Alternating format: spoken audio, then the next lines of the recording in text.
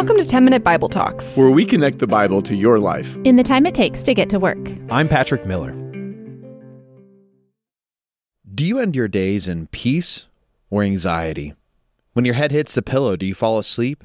Or do you find a spindly ball of yarn slowly unwinding as you replay what happened and worry about what's to come? Chances are that you've experienced both. I know I have. But coming into the new year, I've felt more like that ball of yarn. The last few months have been full of unexpected transitions and challenges for me personally. Add to that, I'm working on my next book, and that manuscript is due, tomorrow. And so when my head hits the pillow, I'm not a peaceful baby. Not that pre-sleep babies are ever very peaceful in my experience, but you get the idea. Instead, that ball of yarn is unwinding. Moments are replaying, worries are creeping in. And perhaps when you hear this, you think that Christians shouldn't be like that. We should always be at rest because we worship a sovereign God in charge of everything. And that's true. We do worship a sovereign God, but we also live in a broken world. In Luke's gospel, he describes Jesus often going out in the night to pray. We don't know if he couldn't sleep, or if he was replaying moments from the day before, or if he was worried about what was to come. Though on at least one of those occasions in the Garden of Gethsemane, we do know his mental state. He was in anguish. He prayed 3 times for God to take away the cup before him. It was the cup of God's wrath. It was the cup that was going to be poured out on him on the cross. 3 times he prayed for it to be removed, and 3 times he got the answer back. No, it won't be. He was so anxious that he literally began to sweat blood. Now, of course, none of us will ever face a horror like the cross. Not just the torture that preceded it, not just the nails through his wrists and feet, not just the slow asphyxiation as Jesus tried to draw breath on the cross but failed again and again. But even worse than that, receiving God's wrath against our sin, being separated from his eternal Father, undergoing hell in our place. I can't imagine, but I do take solace in knowing that if the Son of God struggled to sleep, then perhaps he's far more gracious with my sleepless nights than I can ever imagine. Perhaps he's with me as that ball of yarn unwinds. Perhaps he says, I know what you feel. Do not fear. I am with you. And if he could give us any prayer to pray, I don't doubt that he would give us Psalm 4. It's the first evening prayer in the book of Psalms, and it's clearly written to give voice to those who can't fall asleep because of what they've suffered during the day and what they fear they will suffer in the morning.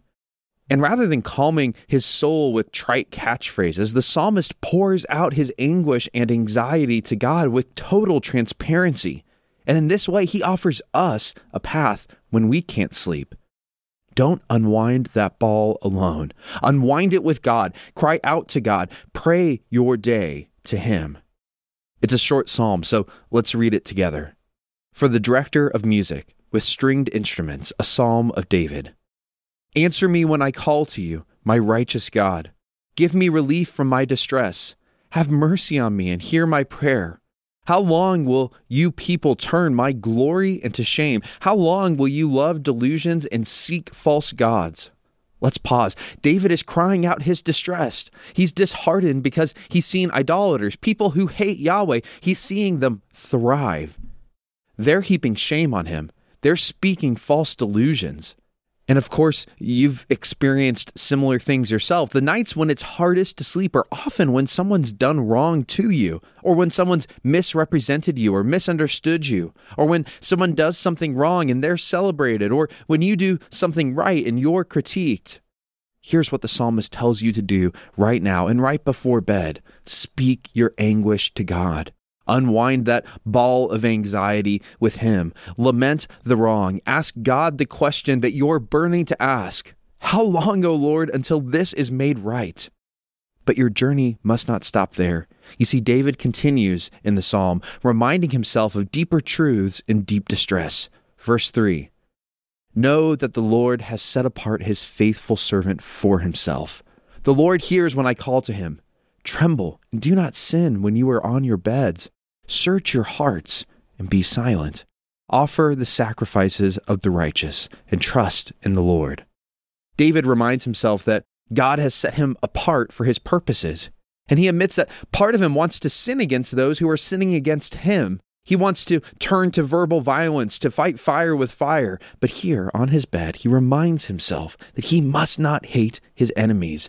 And instead, he must remember that he has been set apart by God to do God's will. He's been set apart for love, set apart to walk in holiness, to offer his life as a sacrifice to his living God, his living King. Do you know that you are set apart? Do you know that God hears you when you call to him? If you know that, then don't try to take control of your situation. Don't take it into your own hands. Vengeance is the Lord's. Trust that God will work things out and that you need only trust him by walking in his ways. Trusting God in this way, David continues, "Many, Lord, are asking, who will bring us prosperity? Let the light of your face shine on us. Fill my heart with joy when their grain and new wine abound." David is praying for God's blessing. You too can pray for that blessing on your bed, that God would resolve and heal what worries you, and go beyond that to fill your life with joy, even when your enemies are prospering, even when they've got all the new grain and all the new wine and everything is going right for them. David is saying, don't worry, God can still fill your heart with joy. And when he does that, you will know a peace even as you fall asleep. David ends the psalm this way, "In peace I will lie down and sleep.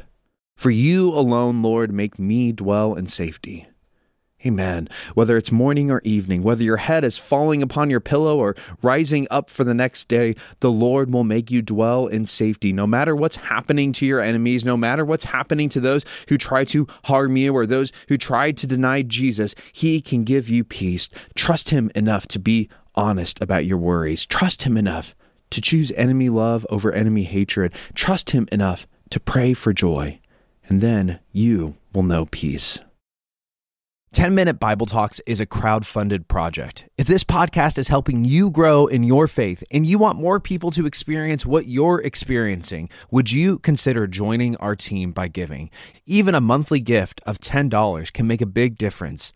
All gifts are tax deductible. Just click the link in the show notes and join our team.